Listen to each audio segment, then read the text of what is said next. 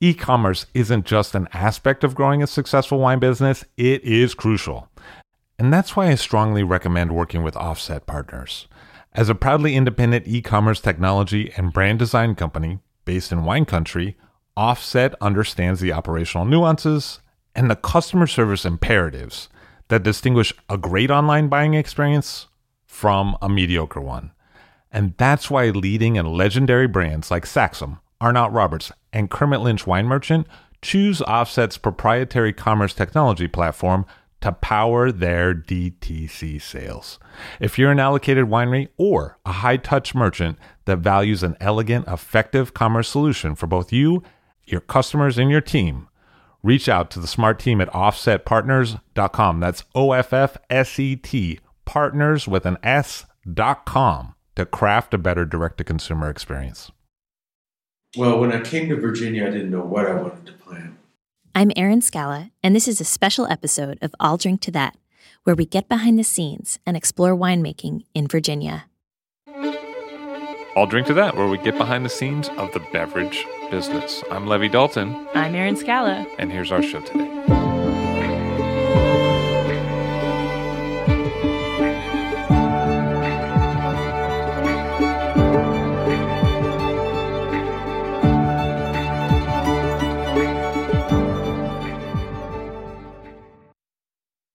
The Virginia wine industry has gone from 0 to 60 in the last 30 years or so. And you might be wondering, what's going on with the wines in this state? Well, the common narrative of Virginia's wine history is that Thomas Jefferson had the first vineyards planted, but they mysteriously never flourished. In hindsight, we know this was because of phylloxera. By the 1890s, Virginia became known for high-quality Scuppernong, which was usually made as a sweeter, aromatic wine. Scuppernong was sold alongside some of the great wines of the world, with little of the bias that we see today toward non-vinifera varieties. But Prohibition killed the momentum of the entire industry, and Scuppernong's budding fame was squashed. In the 1960s, Constantine Frank started vociferously spreading the word about Vitis vinifera in the United States. Trevor Lawrence paid attention to his successes in New York State, and in 1970, Lawrence made his first vinifera wine in Virginia. Soon after, he founded the Vinifera Wine Growers Association. If we focus in and near the Monticello AVA, a few pivotal people really laid the groundwork for today's industry. Gabriele Rouse planted many of the state's first grapes and continues to influence the industry today. Dennis Horton experimented with different grape varieties and grew Virginia's first Viognier and Petit Manseng. At Horton, they also have the oldest Norton vines in Virginia. Luca Pasquina has been a sort of ambassador of Virginia wine to the world, in particular with his Octagon Bordeaux-style blend bottling. Lucy Morton, a viticulturalist, has helped lay the vineyard groundwork for many wineries. Elaine Futhi, a sommelier, first listed Virginia wines on her wine list back in the 1980s. And though he is quite a drive from the Monticello AVA, Jim Law, a wine grower, has helped the wine industry by fostering round-table sessions where winemakers gather to blind taste and discuss their wines. So what makes Virginia unique? One thing that the Virginia wineries seem to deal with more than other wine regions is a wide variety of challenges, and the challenges come in two main forms: living pests and climactic challenges. Pests can be tiny, and insects can wreak havoc. The insects that keep finding their way into the area keeps us hopping. We have insect issues, that we have these invasive insects coming in now that are really putting a hurt on the industry. So we have the SWDs, spotted wing Drosophila. That is pretty much a widespread problem in Virginia right now, a lot of other regions too. But we have it particularly bad because of the humidity and the rains during the growing season. Yeah, it has like these little saws on the end of their body that they use to bore a little hole into a healthy grape, and then they can climb in and breed inside it. The weird things that people don't usually expect is when the bear comes in through the fence. Even bears. There were bears like jumping deer fences, 10-foot fences to get into the grapes. And that's kind of scary because you can go out and get a raccoon out of your vineyard, but getting a bear out of your vineyard is that's more challenging. Turkeys are a little more challenging. I know vineyards that have problems with turkeys and what we call a gang of turkeys. If you have 25 turkeys come into your vineyard, you'll lose a lot of crop really fast. Turkeys eat grapes? Oh, everything eats grapes. Wow. And turkeys their heads are at cordon height. What do you do? Just set somebody out there with a shotgun? The shotguns are effective. Dogs kind of work pretty well if you can get your dog to stay out there. We've tried recorded scare tactics like barking dogs. We have bird scare alarms. I know guys that use propane cannons that were developed for airports to scare birds. Those are highly effective on turkeys, neighbors, everything. That was Jake Bushing at Michael Schaap's Wineworks on turkeys. The struggle is real. We have raccoons, possums. Hey, I've got 40 raccoons in my vineyard. That happens a lot too. We have all the usual deer and bear and raccoons. Raccoons, turkeys. Deer, raccoon. when I was at Pollock, we had a serious problem with groundhogs. Birds, squirrels, deer. Squirrels. Raccoons are even more challenging if they get in through your fencing. Everything loves grapes.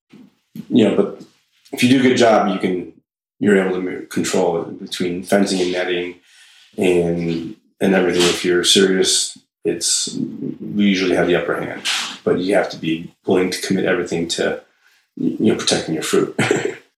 Sometimes the failure of a simple crop like acorns can start a devastating chain effect. I guess you could call a failure of the acorn crop in this area around Charlottesville and Albemarle County and Central Virginia. And so there were a bunch of starving squirrels, especially by, after about the point where the acorns are dropping and they should be, starting to eat them and save them for the winter. It was about the same time that we're thinking about harvesting our grapes. And it wasn't just the squirrels. There were squirrels everywhere. There were raccoons everywhere. There were groundhogs everywhere. Just every mammal was in the vineyard. And it was awful. People were losing major amounts of crop. The climate is also something that you can never really count on. In the last decade, we've had a severe drought, a few intense hurricanes, hail, frosts, rains, and a beautiful vintage here or there. It seems like it's a challenge, if not one of the hardest places to make wine. Maddeningly so, some vintages. Virginia offers a chance to learn a lot. Every year is different. The vintage variation is mind-blowing. Every year has its own share of challenges, from hurricanes to late season rains to drought. You just never know what to expect. When you're dealing with nature, the term wildness comes to bear sort of constantly. For us, I think the concept of wildness comes with every single vintage, in that in Virginia, we're so driven by the vintage that every single year seems like a surprise. People will ask us, was it a normal year? And my answer is always, hell no. There's nothing normal about this. You never know, what's coming. And our vintages are so different from year to year. The difference between 2010 being our best sort of West Coast style vintage and 2011, the next year, being some of, the most rainfall we ever experienced during a harvest. Totally decimated the harvest. 2011 certainly reminded us that hurricanes could be amazing. So 2008 was another hurricane year. They keep us humble. You watch this freight train coming at you a week away, and it's always daunting. But we've been really fortunate, and there can be stretches in Virginia with 30 or 40 years without a hurricane. So we remain optimistic. You cannot be a grape grower in Virginia without a healthy dose of optimism, borderline insanity. One of the weather conditions that usually affects the vintage is the hurricane season. If we get a hurricane or storms from hurricane spinoffs, the rainy hurricane conditions will usually guide picking. A good vintage here is usually one where you can pick because of determined ripeness and not because a huge storm is coming tomorrow. Especially in the hurricane years, grapes that come in before the hurricane season, such as most white grapes and early ripening reds, such as Merlot, and grapes that can hang on during a hurricane and come in after the hurricane season when they dry out, such as Tannat and Petit Manseng.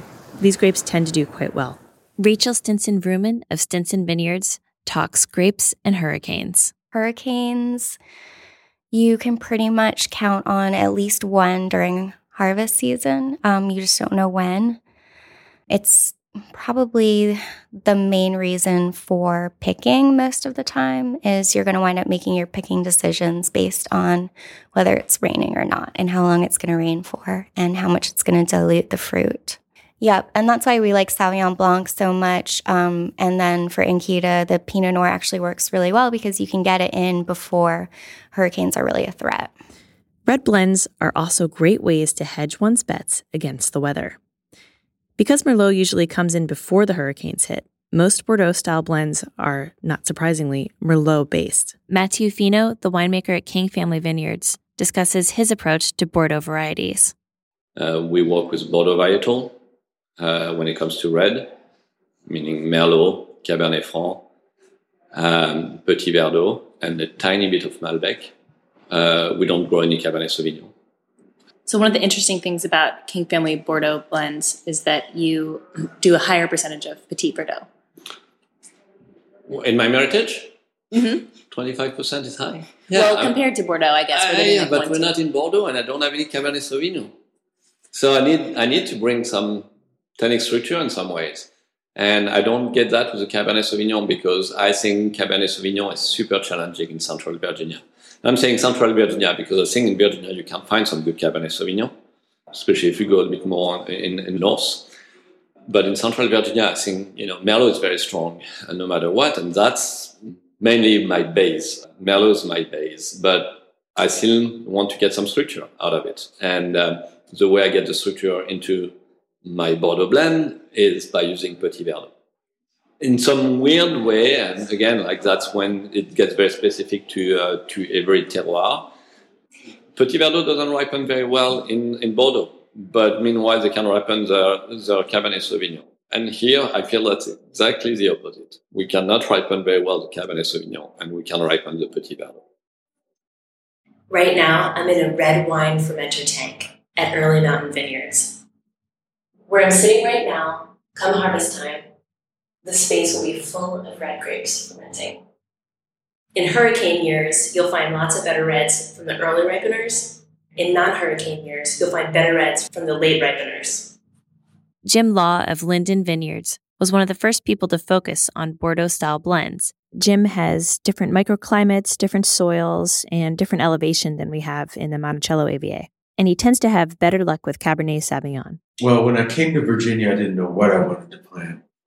I was hired as a winemaker back in '81, and so I came and they happened to have some Cabernet Sauvignon, and that did pretty well. But then as I started getting the lay of the land and started visiting other wineries, it became pretty evident that the Bordeaux varieties had a lot of strength here, in viticulture. So when I started Linden in '85, I planted Cabernet Sauvignon and Cabernet Franc because those were the two that seemed to shine the most. Merlot, already we were kind of questioning winter damage problems. Most of the sites weren't that good that were planted in Virginia at the time, and Merlot was taking a pretty good beating. And nobody had Petit Verdot, so it was Cabernet Sauvignon, Cabernet Franc. With time, I went through a huge learning curve, and it was about 20 years ago when I started understanding that the relationship between variety and soil was super important. I understood that it was important, but I didn't understand it.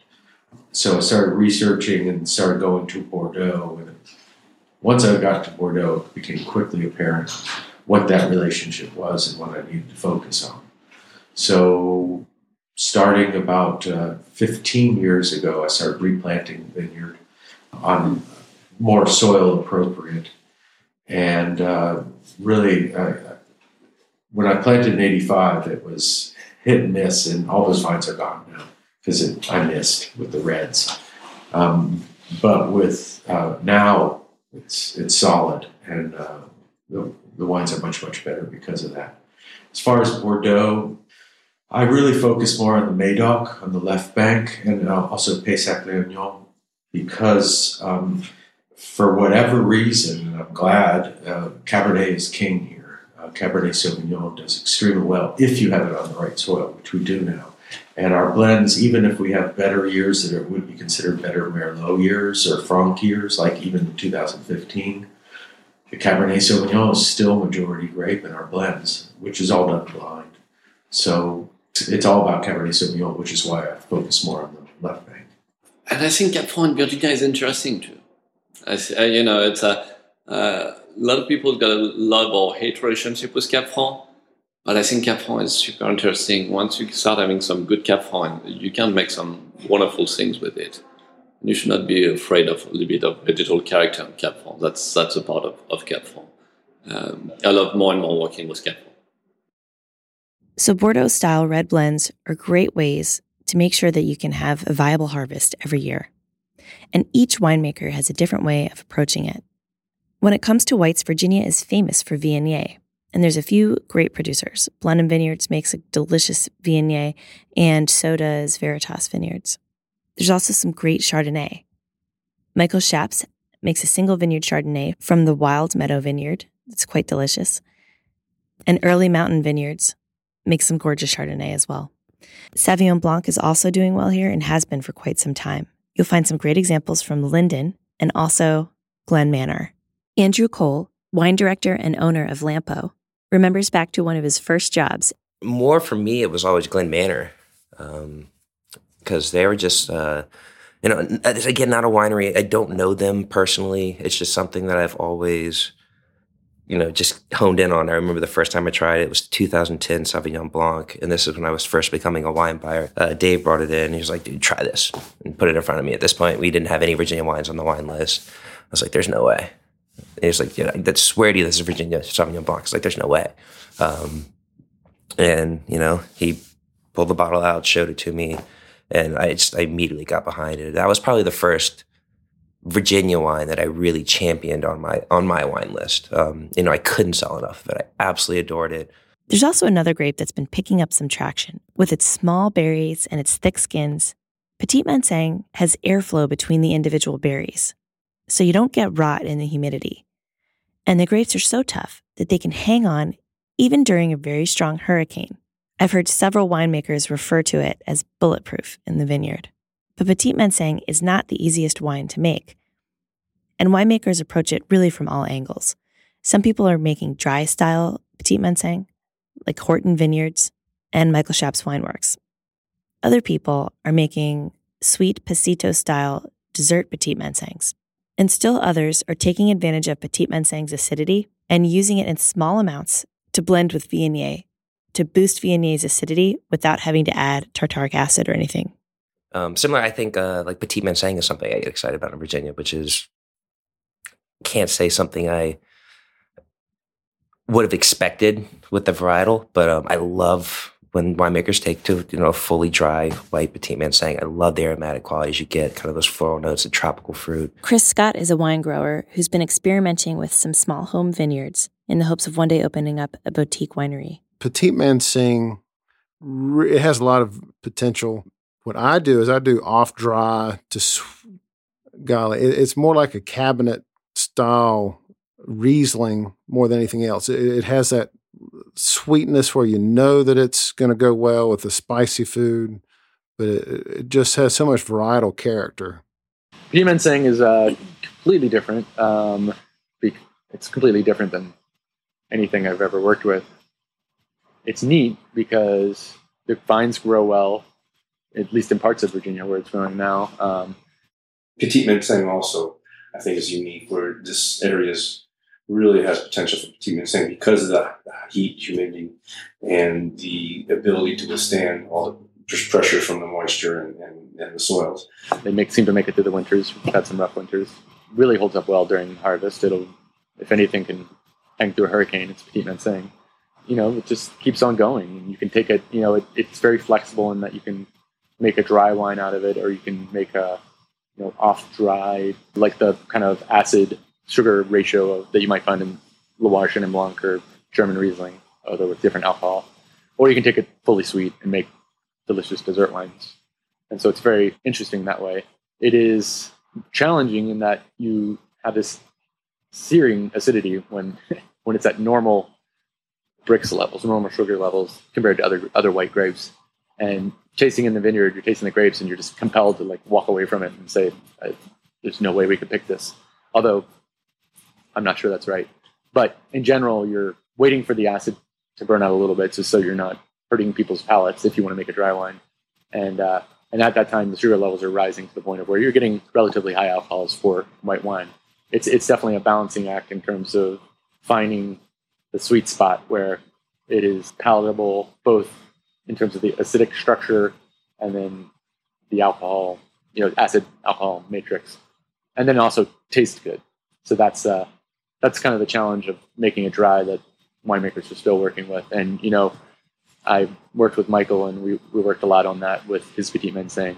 He does skin contact to basically drop some of the acid out, raise the pH a little bit, and help with the mouthfeel, give more to the mouthfeel that buffers that acidity. And I've definitely taken that as that's a very good technique for the grape. Ben Jordan just mentioned Michael Schaap's approach to skin contact and Petit Manseng. Michael Schaap's has really been kind of a pioneer in taming the acid in Petit Manseng in some pretty successful attempts to make a dry version of Petit Manseng. The aromatic whites, I like to do the skin contact. The Macerat circulaire, as they say in France, is really beneficial for a couple of reasons. Especially more so in Petit Manseng, where you have a low pH, high acid juice that by doing the skin contact raises the pH and gets to a more manageable level.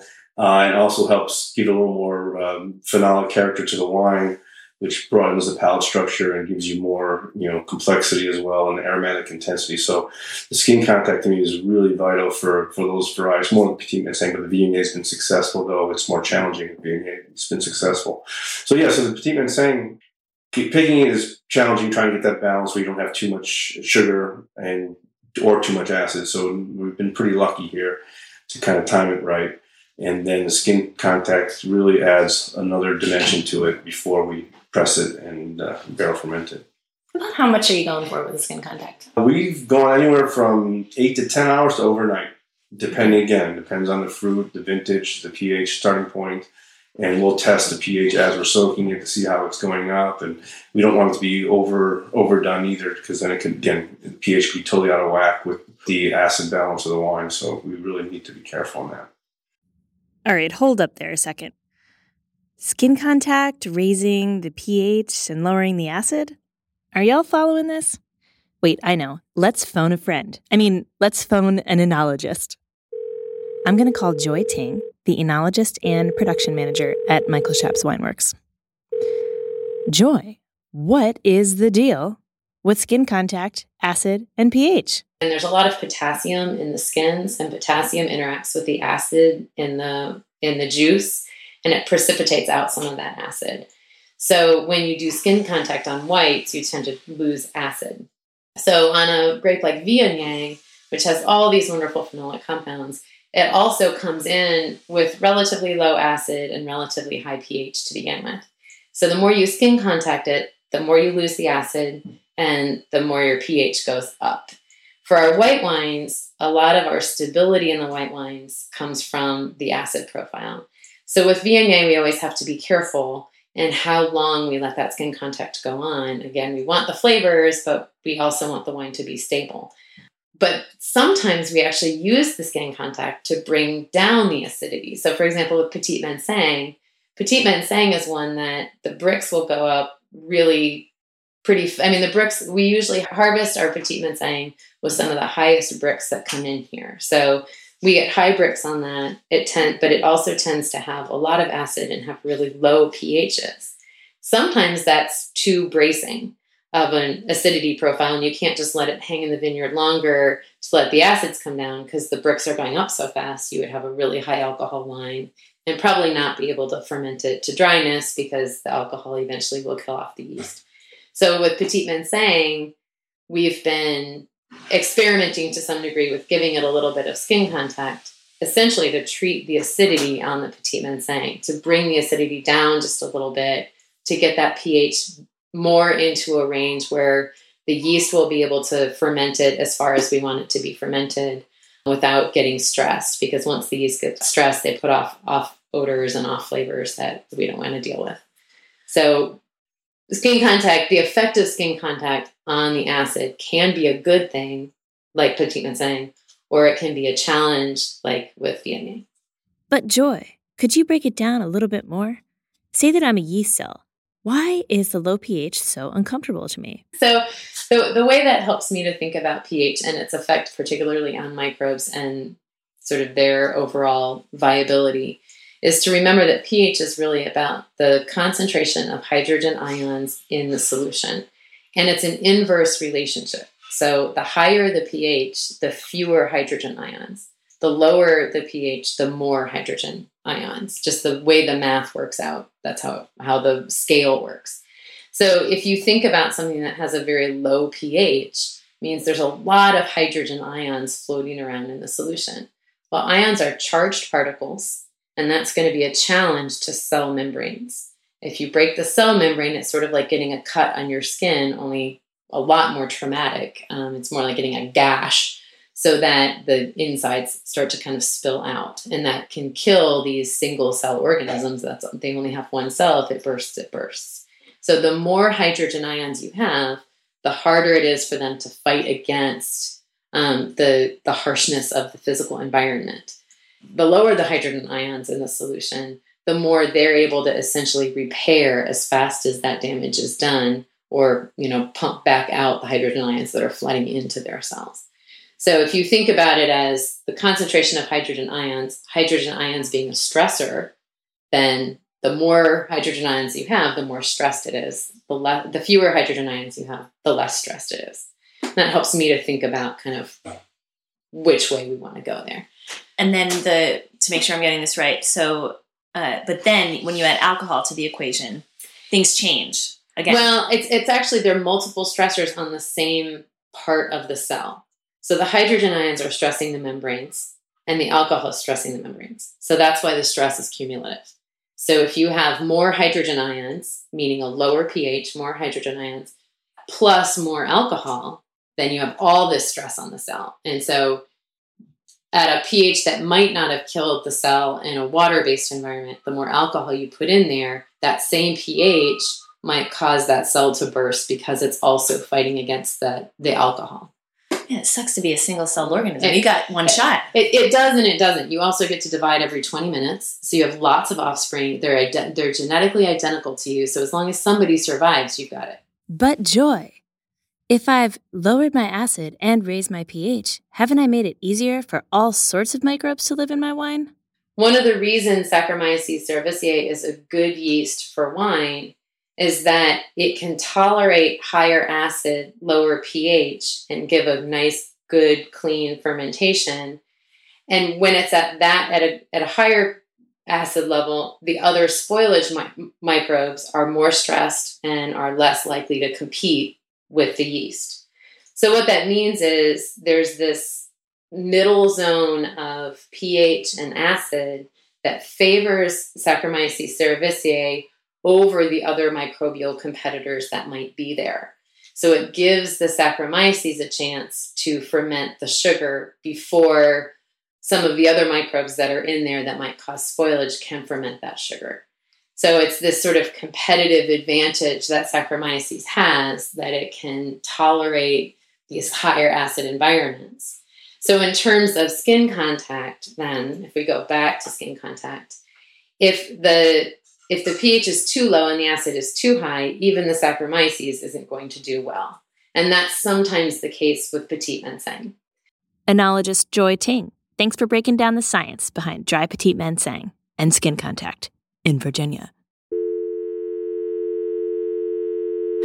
Now let's take a look at some people who are making sweet Petit Manseng. Mathieu Finot of King Family Vineyards evokes the straw wines or dried Pisito-style wines of his homeland in Hermitage when he makes a dessert Petit Manseng from dried grapes. I'm from the Hermitage area. I'm getting back to this reference of Northern Rhone. And when I was at school, there were a trend in Hermitage where we were starting to make some vin paille. And Hermitage in the AOC is one of the few AOC in France that can do Van Paille. And everybody knows the Van Paille. I mean, everybody knows. In France, everybody knows the Van Paille of Jura. So it's near Switzerland. They are very well known to make Van Paille. So you might want to translate Van Paille in English, but it's straw wine. And it's a Passito style wine. But that is very common in Jura. They've got some very good Van Paille. I love Jura in general. I work there because it's between the Vin Jaune and the Van Paille. It's wine that I really like. Anyway, that being said, nobody in France knows a lot about Van Paille from Hermitage, but everybody knows about Van Paille from Jura. And my report, my school subject report, was about this kind of wine, Van Paille. Because I'm from Hermitage, I wanted to show that, in Hermitage we can do some Van Paille, and it's made with Marsanne, while in Jura it's made with Savagnin and Trousseau and other grapes like that, and I wanted to compare the two styles.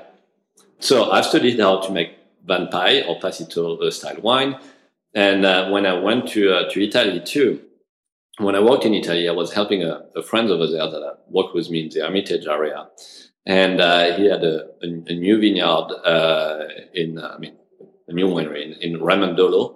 And Ramandolo is in Friuli, and in Ramandolo, their main wine is a Van Paille. It's a Passito style wine. So I have a bit of experience. And when I arrived here in Virginia, other than Luca at the time from Barbouzeville, I think everybody else was doing. And still a lot of people do that, so I'm not going to say anything bad about it. But a lot of people are doing the cryo extraction or, the fake ice wine style. And I'm like, why in Virginia, where it's so hot and warm weather, why are we trying to do a ice wine style while we can dry it? And for me, it's so much more of a natural process in some ways. So when I was here, the first year I've done the fake ice wine style, and after a while I'm like, okay, let's, it doesn't make sense. I don't like to do that. Let's harvest it. Let's dry it for 2-3 weeks. Naturally dried. We don't use we just use fan to keep some air movement, but that's all what we do. We don't warm it or anything like that. And that's a natural way to concentrate the sugar into the grapes, and it works very well. When I started doing that, we were working with Viognier. And again, I'm getting back to acid into wine. Viognier is not that great in acid.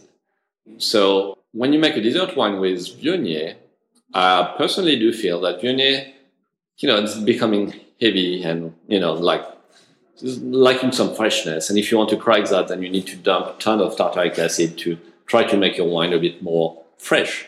And you never get to this level of wine anyway. So, why don't we, and that's the reason why we decided to plant Petit Manseng, why don't we plant some Petit Manseng, and why don't we try this wine with Petit Manseng? And so for the first year, we've done a 50% Petit Manseng, 50% Viognier dessert wine. But every time I was trying the Petit Manseng by itself, I'm like, that's what Petit Manseng is good for. Again, for me, Petit Manseng scream, I want to be a dessert wine. Jurançon is delicious. I love Jurançon. And it's just because the acidity of Petit Manseng is perfect for us.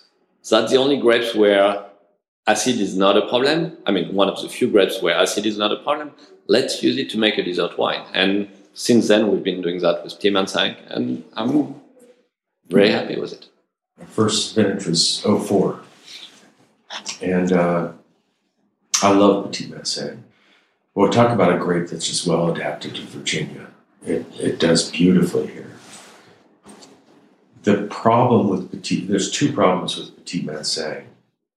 The first is that because of the ripening chemistry, it's really only suited for sweet wines. So it makes a gorgeous late harvest wine. That's really what it's meant to do. The problem is there's not much of a market for that.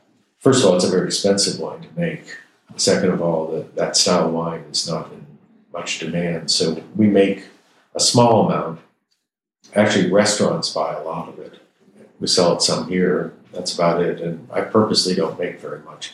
The other thing is the berries are so tiny and it's so pulpy with so many skins is that even though the yields are quite moderate, it looks good, of grapes, the yields of juice is minuscule because there's just not much juice in the berries. So it's in that sense, it's a very low yielding grape. Having said that, we've planted more of it because it's so wonderful in the vineyard. It just every year it produces great crops and it doesn't have any problems. And this year we're going to start experimenting with a demi-sec style and experimenting. So I'm not sure how that will work. But sort of like the producer Huet and Vouvray, they're demi-secs I love. And so that's sort of the benchmark. Looking at what other people around the world are doing with their high acid wines, in general, they're not dealing with the same alcohol level. They're generally lower alcohol when they have high acid, but the kind of extended aging, maybe with the lees, but longer than you normally think about aging white wines, even over vintage, past vintage, just to tame some of that acid is something I'd like to try. I haven't really worked with yet, but the stuff that's in the cellar from the 2015 vintage, that's what I'm trying to figure out is at what point are we finding the harmony of the acid with the rest of the wine and without losing some of the Petit Mansengness. There's so much Petit Mansengness to Petit Manseng. Say that 5 times really fast. The cool thing about Petit Manseng is that they figured out what they're doing with it in the Jeanson. We're not necessarily doing the same thing, so we're still figuring it out. So it's one of those Wild West varieties that, being a winemaker here and now, you get to be part of figuring it out. And it seems like it's worth figuring out because it has so much personality and it has concentration. And concentration is not the be all and end all, but in a climate where you have rain, sometimes it's nice to have something with a little bit of density to it. That makes it seem like it's the right grape for Virginia. Yeah, Petit Manseng is great for Virginia. It has really thick skins, great natural acid, small berries, so it actually has a better chance against some of the weather conditions that we're facing, rain, humidity, the heat even. So that makes a really natural late harvest wine for us. It's usually one of the last, if not the last, that we pick. And one winemaker is looking to the tobacco industry to find tobacco barns used for drying tobacco and using them instead for Pasito-style dessert wines. One of the things that, I'm always love tinkering and experimenting and we had a grower who was a tobacco farmer, we still do, down in the South Side, who he was the one actually thought of the idea of trying to dry some grapes, and so we did an experiment with him down there with some Traminette grapes, and was fascinated by the process and really interested in the potential, and made some really nice, dessert wines out of it. So I said, we have to, do this ourselves. And so found our first tobacco barn and brought it up here. And there's unbelievable. They're just lying all over Southside Virginia, not being used, so you can find them pretty cheap. And we started experimenting, doing what I was doing before was my Raisin d'Etre wine, which is from dehydrated grape, but we were doing it the old-fashioned way with fans and air drying, and it was a pretty tough process to do it that way. So I thought that try to do it in tobacco barns would be more efficient. Still pretty labor-intensive, but it's a really good system that we can actually do, more in a managed environment than just hoping, the conditions are right. We're in one of the tobacco dryers at Michael Schaap's Wineworks. Inside of this dryer, usually they'll bring in some Petit Manseng and Chambourcin in here, and they'll start up the fans and they'll dehydrate the grapes a little bit, getting a Pasito-style wine using old Virginia tobacco dryers. It's an interesting way to use some of the abandoned tobacco dryers that have been cast off by Virginia's waning tobacco industry. I think using the tobacco barns as our dryers for our dessert wines is a way of honoring our Virginia heritage while repurposing a piece of equipment that's not used as much as the tobacco industry needs them less and less.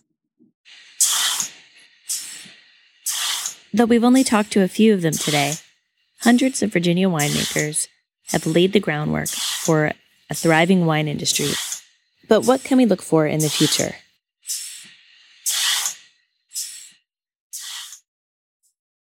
In terms of like being a part of what Virginia is doing, I think looking for the great sites in Virginia, which honestly I think are largely unexplored, and through the work that people have done so far, we're starting to learn what makes a great site in Virginia, because it's similar to what makes a great site in Europe or what makes a great site in other parts of the world, but it's also different. It's you need to take into account the Virginia conditions that make things more challenging or that make things work better.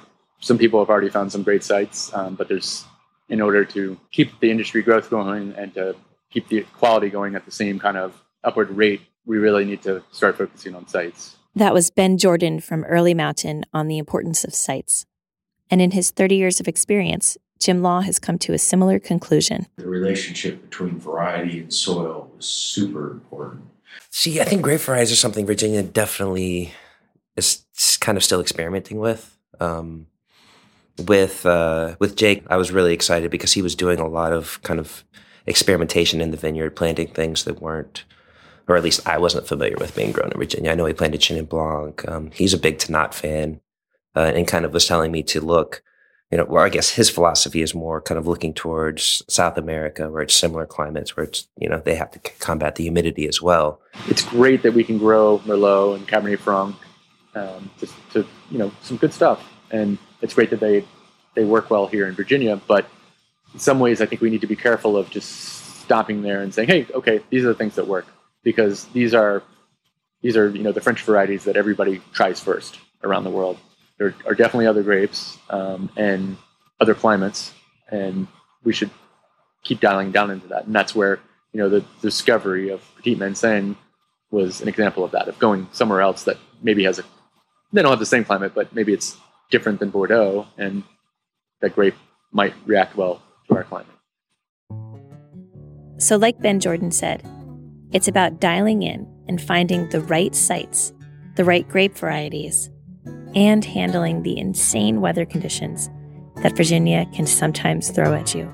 You have to have this undying optimism with every bud break that this may be the best vintage that I've ever made.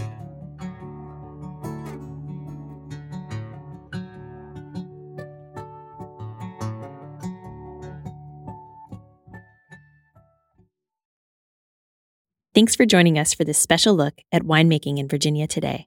This has been Erin Scala from Charlottesville. I'll Drink to That is hosted and produced by myself, Levi Dalton. Erin Scala has contributed original pieces. Editorial assistance has been provided by Bill Kimsey. The show music was performed and composed by Rob Moose and Thomas Bartlett. Show artwork by Alicia Tenoyan. T-shirts, sweatshirts, coffee mugs, and so much more, including show stickers, notebooks, and even gift wrap, are available for sale if you check the show website, illdrinktothatpod.com. That's ILL drinktothatpod.com, which is the same place you'd go to sign up for our email list or to make one of the crucially important donations that help keep this show operating. You can donate from anywhere using PayPal or Stripe on the show website. Remember to hit subscribe or to follow this show in your favorite podcast app, please. That's super important to see every episode. And thank you for listening.